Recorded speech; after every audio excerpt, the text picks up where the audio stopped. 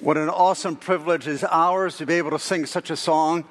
All I have is Christ, because all I need is Christ. Take away everything else in life, doesn't matter. Just give me Christ and Christ alone. So we rejoice in that incredible song and that truth. Turn with me there, if you're not there already, to Luke chapter 8. Luke chapter 8, 22 to 25. The tumultuous turns tranquil. The psalmist tells us in Psalm 62 that power belongs to God. He speaks in Psalm 65, the one who by his strength sets fast the mountains, being girded with power. In Psalm 79, he speaks of the greatness of your power. Isaiah the prophet says, who has measured the waters in the hollow of his hand, and measured out the heavens with the span, and measured the dust of the earth, and measured and weighed the mountains in scales and the hills in a balance. Our God is a powerful God, an awesome God. You know, our universe, when we look at it, is so awesome and amazing when we're able to just hear such details as this. Telescopes can take us billions of light years into space, and yet we have not come near the edge of the universe. We have discovered certain gravitational principles that keep the planets and the stars in orbit, yet we're far from explaining those principles, much less really duplicating them. The Earth spins on its axis at 1,000 miles an hour at the equator, and it travels in a 580 million mile orbit around the sun at about 1,000 miles a minute, with the rest of its solar system careening through space at even faster speed that would take billions of years to complete.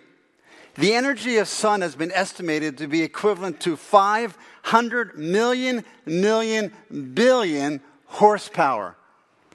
There are at least 100,000 million other suns in our galaxy, and most of them are larger than our own sun. So we just start to put our minds around such truths. And we read in Genesis 1, in the beginning, God created the heavens and the earth. The Godhead was involved in this creation. In fact, it says a little bit later in that same chapter, let us make man in our image. John and Paul both speak of Jesus Christ being involved in creation. In fact, John 1:12 says, all things were made by him, and without him was not anything made that was made. In Colossians 1:16, Paul says, for by him all things were created. So we see that this God that created, it was God the Son that was doing the creating. You know, Jesus Christ came into this world in part to demonstrate that power, to show forth that power in the lives of mankind, and to show that all indeed making a statement of who he was, that he truly was, yes, the Son of God, God the Son. You know, the all-powerful Messiah had the ability to redeem man, had the ability to redeem man from sin, to reconcile man to himself, to restore and renew the earth as it was prior to the curse. And Christ came for that purpose. When Jesus walked on earth, and we read through the Gospels, and we see these stories of what the Lord's doing, and we see him performing miracles, which really just give a foretaste of what it's going to be like when we live forever with him in the kingdom. You know, when Jesus healed diseases and he restored broken bodies, he's really giving a preview. This is what it's going to be like in my kingdom, where there will be no sickness, there will be no deformity. When he cast out demons, he was giving a preview of what it's going to be like in the kingdom. There will be no demonic, evil activity in God's kingdom. When he raised the dead from their death condition, he was giving a preview of what it's going to be like in the kingdom. There will be no death. There will be no sickness. There will be no illness. When we step into the Gospels and into our Luke account here, we look at the Gospels and we're reminding when Jesus, remember when he healed the paralytic man? When he healed him and he made this statement, that you may know that the Son of Man has power on earth. It wanted to be understood that he was one that had power, true power, and that power only belongs to one person. As he taught in the Capernaum synagogue, and if I may say a side note, we'll be in Capernaum this summer, and we'll be seeing the 4th century synagogue, but we'll see underneath layers of the 1st century where Jesus made this very statement on the Sabbath day when he made a statement, for my word is with power. When he cast out a demon out of a man in that same synagogue, the people said, "What a word is this? For with authority and power he commands the unclean spirits, and they come out." So what is the supreme proof of Jesus' divinity? What is the supreme proof of his deity and his messiahship? It is his absolute power that he had over everything on earth. And that's what Jesus is teaching the disciples, and he wanted to continue to shape their understanding of who he was in our incredible story that we're looking at this morning. So if I were to put it in a big idea of what I'm after, have faith in the person and power of God, the Son. Have faith in the person. You know, we talk about, many of us have put our faith and trust in Jesus Christ as our Savior, but it doesn't stop there. My everyday life must continue to show that I have faith in who he is, and I have faith in his power, which eliminates a lot of things in my life that we'll get to in a moment. So let's look at verses 22 and 23, the particulars in verse 22. One day he got into a boat with his disciples, and he said to them, "Let us go across to the other side." It's good when studying the Gospels to compare Gospel accounts. So we compare the Matthew, the Mark, and the Luke account, and we come up with a full story of all that's happening, though we're choosing Luke as our basis. But Mark 4 shows us that Christ had an exhausting day. In fact, it says that this was the evening of that day. And we look at the context and we see that Jesus is busy, involved in teaching, giving many lessons and parables, though it doesn't say it, but I'm sure he was involved in healing also. And then one of the parables that we're familiar with is the sower and the seed. So here is Jesus, an exhausting, busy day of teaching and preaching. If I could be tired, I know I'm old, after 1 hour of speaking, or a half hour, don't worry, we won't be here an hour. The Lord all day in the sun, teaching and sharing and emotionally. So he gets to the end of the day, and that's a setting as we disciples are going towards this boat. But we're looking at, when Christ makes this statement, let's cross to the other side, I see a couple of things just jumping out in the story that follows and in our story. It's really Christ is teaching and shaping. This is who I am. Or a side note, the sovereignty of God in life. And he's really shaping and instructing the disciples so they understand who Christ is. Jesus had to be on that boat. It was a divine appointment, being on that very boat, because what was about to happen had to happen. He needed to take the disciples' understanding of who he was and inflate it with more air to make it larger. They had to have a bigger concept and understanding of who Christ is. Because unless they truly understand who he is, this sign up here, worship, it's not going to happen. If you have a faulty understanding of who Christ is, you cannot worship God. You see, because we truly worship God through Jesus Christ. John 14:6, I am the way, the truth, and life. No man comes to the Father but by me. No man's able to worship the Father but through me. So the disciples had to get who Jesus was to truly have a relationship with God, to truly worship him. But I see another reason that he had to be on that sea, because he had a divine appointment on the other side of the Sea of Galilee. He had to meet this demonic-possessed man and change his life. Jesus knew that all the townspeople would say to him, please leave. They were afraid of him. They asked him to leave. But he was about changing the life of one man who would then become a preacher in the cities of the Decapolis, telling what God had done in his life. So we see the sovereignty of God as he's getting on these waters. May we remember that nothing ever happens in our lives. Nothing ever comes into our lives that is a mistake, that catches the Godhead by surprise, that God didn't ordain and God doesn't bring into our lives. Jesus Christ is led by the Spirit of God. And so in our lives, when things come, we also, as we're led by the Spirit of God, understand, God, you have a purpose for everything that's coming. I believe that you're sovereign. I believe in the person and power of God. And this situation that's coming in my life, God, you can handle it. So we look in verse 23. As they set out, they sailed, he fell asleep. Christ is exhausted. No doubt, exhausted from a long day of teaching, all day interacting with people, impacting truth, giving divine truth. Jesus fell asleep. I look at this account and I think this is so awesome. God, the Son, is about to present one of the most stunning demonstrations of who he was in his power to control nature. But before he does that, he gives us a picture of his humanness. Here he is, exhausted after a long day.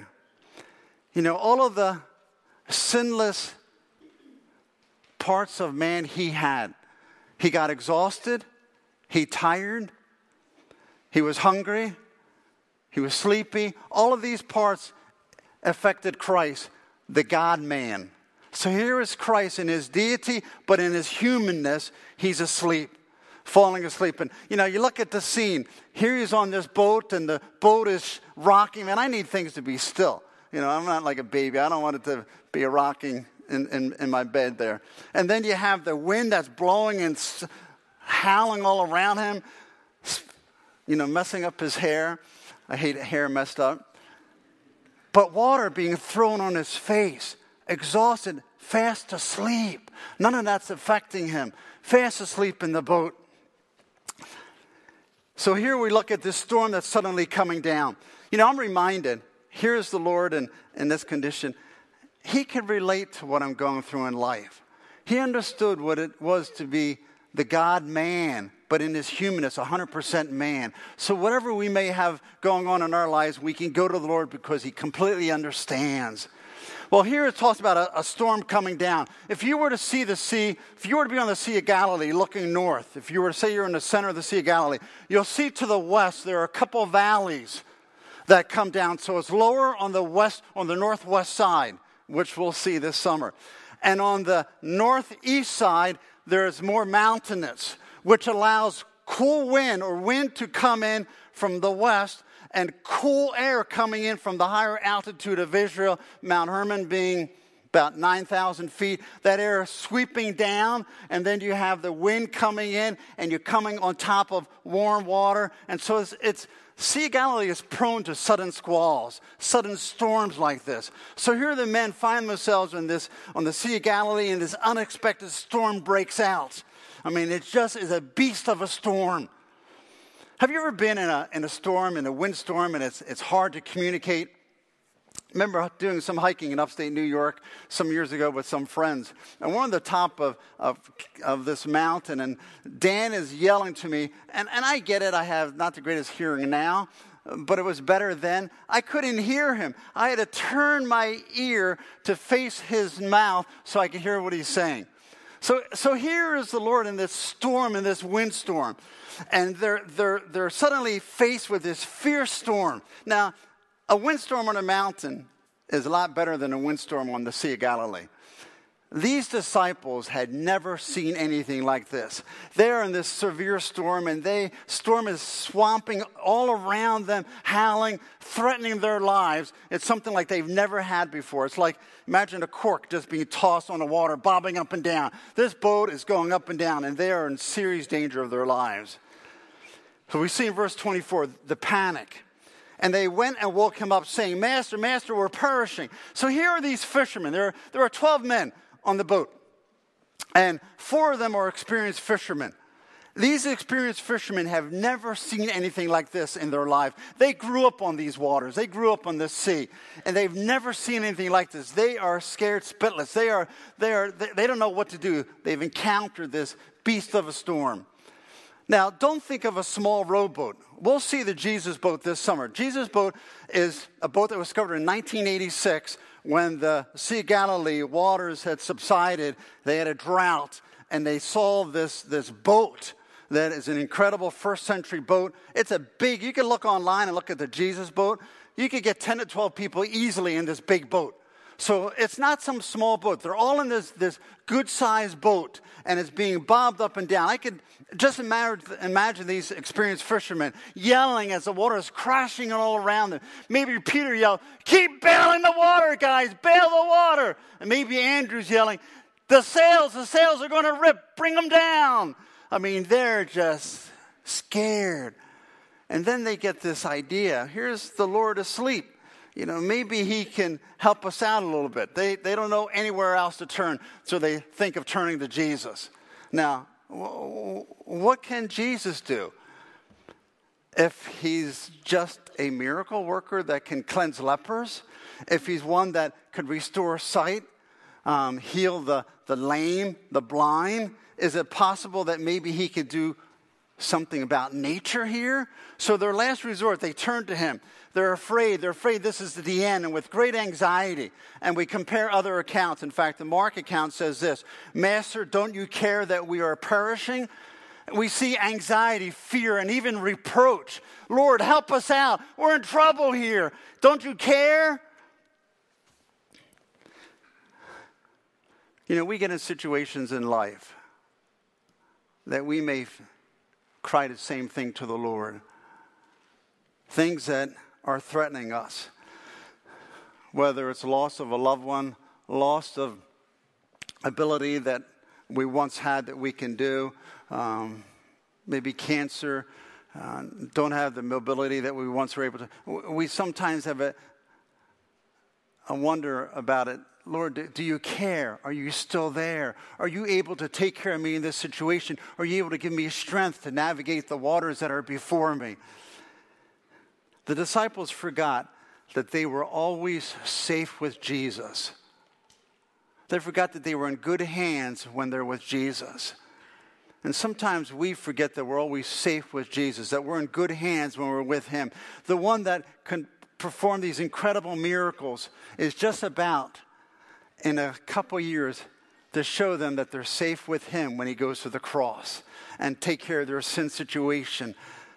We're totally always safe with Jesus. We don't need to panic. We don't need to fret. We don't need to worry. When things come in our lives, they catch us by surprise. They don't catch God by surprise. We need to just drop to our knees and run to Jesus, because he knows the storm that's beating upon our life. He knows the water that's filling our boat, so to speak, and we're starting to go down, but he's not going to let us sink. He who waits on the Lord will not be crushed by the weights of adversity. We just need to wait on the Lord and realize that he has everything in control. Well, we see in verse 24b, and he awoke and rebuked the wind and the raging waves, and they ceased, and there was a calm. So as they cry out, don't you care? As they cry out, Lord, can't you help us? They were desperate. The power that they needed was what? What kind of power did they need? The power that they needed was no less than the power that spoke the worlds into existence. In the beginning, God created, and God said and spoke them into existence. The same power that they needed was the power that parted the flood when Moses and Israelites were at the end of their rope, and the Egyptians were coming up upon them. Or later, the Israelites, when they crossed into the Jordan, that water that allowed them to cross into the Jordan. Or the same power that brought the locusts down upon Egypt, and then that wind, east wind, that west wind that swept them away. They needed that same power that is famous in the history of their four ancestors in Israel. That's the power that these men needed. The Lord, the creator of the universe, was on the water. The creator of the universe was asleep in the boat, and he wakes up. And I imagine he fixes his eyes on the disciples and sees their fear. And he speaks the words, peace, be still. At the word of the Creator, the storms had no option to continue but to become instantly, immediately, completely still. They cease. You know, the wind ceased, the air ceased, the water ceased completely, immediately. Normally when storms are going to slow down, they slow down gradually till it's real tranquil. But with Jesus, instantly peaceful, instantly tranquil, instantly still. You know, Jesus doesn't pray at this moment. He doesn't pray, oh God, please help us from this deadly danger. Please, Father, we're in a serious situation. He looks at them and immediately speaks the storm still. And I want to make just a couple applications when we think in our lives of this kind of power that God has. You know, it's comforting in my life, and it's comforting in your life to know that this all-powerful God is our Savior. It may be okay with us today. It may be great with us today. It may be challenging for us today. God is still the pilot at the helm. God is still in control. First, we need just a couple points to remember that God's power not only saves us, right? Is that all it does? But doesn't also God's power keep us? This morning in Romans 8 in my devotion, just read that chapter a couple times and then listened to the song, Only a Holy God, and just enjoyed a sweet time of worship. What a God that can keep us. Not just save us, but keep us. That nothing, when Paul says, I'm persuaded that neither life nor death, that nothing's going to impact our lives. Romans 1:16, the gospel of Christ is the power of God to salvation. Jude 24, now to him that is able to keep you from falling and to present you faultless. Just as it was impossible for those men in the ship that day, for the creator and redeemer of mankind on that boat, for that ship to flounder, it is impossible for our lives to flounder when Jesus Christ is at the helm. It's impossible for the forces of hell to get at us. We are forever in the hands of God, safe, kept by him, once we've trusted in Christ as our Savior. But secondly, I look at this story and I realize in the midst of trials and tribulations and troublesome times, not only does he keep me, my salvation, but also he's able to help us when the evil one is firing these darts at us and we start to worry, we start to doubt, we start to question. We're reminded of the truth. Greater is he that is in you than he that is in the world. That God has this whole situation, may I say, under control in our lives. Ephesians 3:20. Now to him who is able to do exceedingly abundantly above all that we ask or think according to the power that works in us. God power is in us. God has our lives under control. We were blessed the last 10 years of my dad's life to have my dad living with us. He moved in 2010 and he moved into his next mansion at 2020. But in 2011, 12, my dad, we were living in Michigan. My dad was an upholsterer by trade. When we were married, he gave us a sofa, love seats, and chair, all that he made, and we picked out the material. So we're reupholstering them in 2011. My dad was teaching me. He's like 90 years old at this point now, and was teaching me, and we had reupholstered a chair. We were working on the sofa, and I had stripped the sofa down to its bare frame, and just the springs are there. And we're in the garage, our garage in Michigan, and my dad's on a stool sitting watching me as I'm working on this. And I'm having trouble getting the springs all tied together. You have to put them together a certain way so that they're connected all together and they work as one unit. And so I'm struggling with this for about 5 minutes. And I can remember it just like it was yesterday. Dad slowly gets out of the chair, and he wasn't trying to be funny, but he comes over to the middle of the sofa and he says, let me get this situation under control. You know, I've often thought of that and think of it in this story. Jesus rises to get the situation under control. My life is always under control because he is my pilot. He is my master. He's always taking care, and he's at the helm of the situation. There's nothing in our lives that can ever come that isn't for our best, for his glory.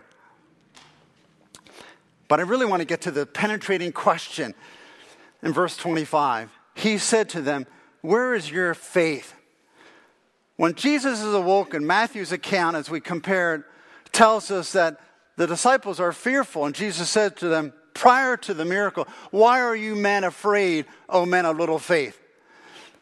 He says, why are you afraid, men of little faith? They were fearful because they were faithless. And in my life, I am also fearful at times because I am faithless. My focus is not on the vertical, on God and who he is. It's on the horizontal and the circumstances that I'm hitting all around me. It's made clear in Luke's account that not only before the miracle were the disciples afraid, but they were afraid afterwards. Because he says to them, where is your faith? Where is your faith? Why were you afraid? You saw all that I did. Why were you so frightened? Don't you believe in who I am? Don't you believe in my power? Don't you believe in what I'm able to do? You know, many of us, when storms come, sometimes we act like unsaved people. We panic and then realize, oh yeah, I got God. Let me calm down and go to him. That's a good idea. Maybe I should pray to him and ask him to direct me and give me strength. May we have faith always, not just faith in salvation. And that's awesome that we put our faith and trust in Christ. But may that faith be evident in everyday living. Not just the day when I accepted Jesus Christ as my Savior, realizing I couldn't save myself, that Jesus Christ was my Savior, and I transferred my trust from myself to him. But now God expects me to live out that faith in an everyday manner. May we live in a way that pleases him. May we live in a way realizing that, God, I belong to you. God, you're the master. May I live and submit to you and realize that this storm that I'm facing, you have it under control. But I want to get to the result in the disciples' discussion. And they were afraid, and they marveled, saying to one another, who then is this that he commands even the winds and the water, and they obey?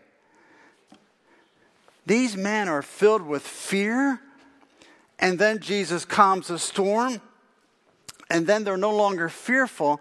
They don't have this cowardly fear, but they have another kind of fear. It says that they marveled. They were astonished. They're asking the question, well, who is this? I think the fear that they're having is a different word that's used, but it maybe is similar to what Isaiah had in Isaiah chapter 6. I think they're frightened to a point where they're in the presence of someone that they don't quite understand who he is. They don't understand his person. And they realize they're in the presence of somebody way, so to speak, out of their league, out of their boat, way out of their understanding. And they're shaping and understanding that he is more than just a great teacher. He is more than just a great miracle worker. They're fearful because they're starting to understand they're in the presence of somebody holy.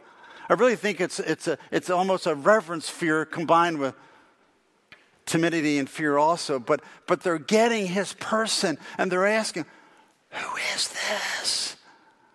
They're afraid because now the lake is tranquil, the lake is quiet, but they're afraid.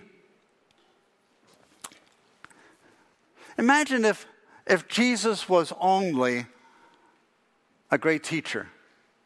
Imagine if on the boat that day, all that they had was a person that was a great teacher.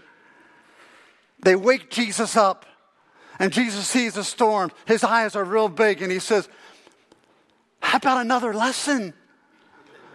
I got another parable for you. You know how that would have ended? It would have been 13 funerals on the Sea of Galilee. And it would have been moms saying, I told my boy to stay with fishing. Or I told my boy not to give up taxing. Or I told my boy not to give up fighting. The zealot. It would have been moms upset over what happened. But he wasn't just a teacher. He was the very creator of the universe that's in their boat. And they had to get who he was and who he is. Chapter 9, verse 20. Jesus puts it to them in Caesarea Philippi. And he says, then he said to them, but who do you say that I am? Who do you say? You see, they're growing in their understanding. They have to get who Christ is. And Peter makes this awesome statement, thou art the Christ of God. He's getting it. He's understanding who he was. And it would be a couple verses later, in verse 27, verse 35, as Peter and a couple others are on this Mount of Transfiguration, and he's going to really get who Christ is when he sees Christ glorified in his very presence.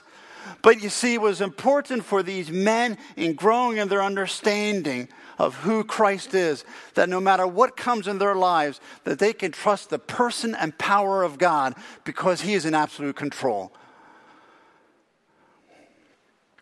May our theology, our understanding, our belief system and what we know of Christ, that he's God the Son, and all of the truth that we can defend it before cults and all, but may that truly be fleshed out in our lives. May it impact us. May it not just stay up here, may it come here. May we remember in every situation in our lives that God has this situation under control, that he's rising up to interact on our behalf, and may we live faithful lives that worship him and bring him glory. Let's bow in prayer.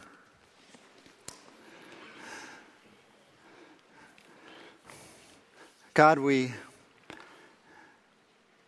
are just stunned when we read stories of this, when we read the life of Jesus, and it continually remind ourselves that God the Son came.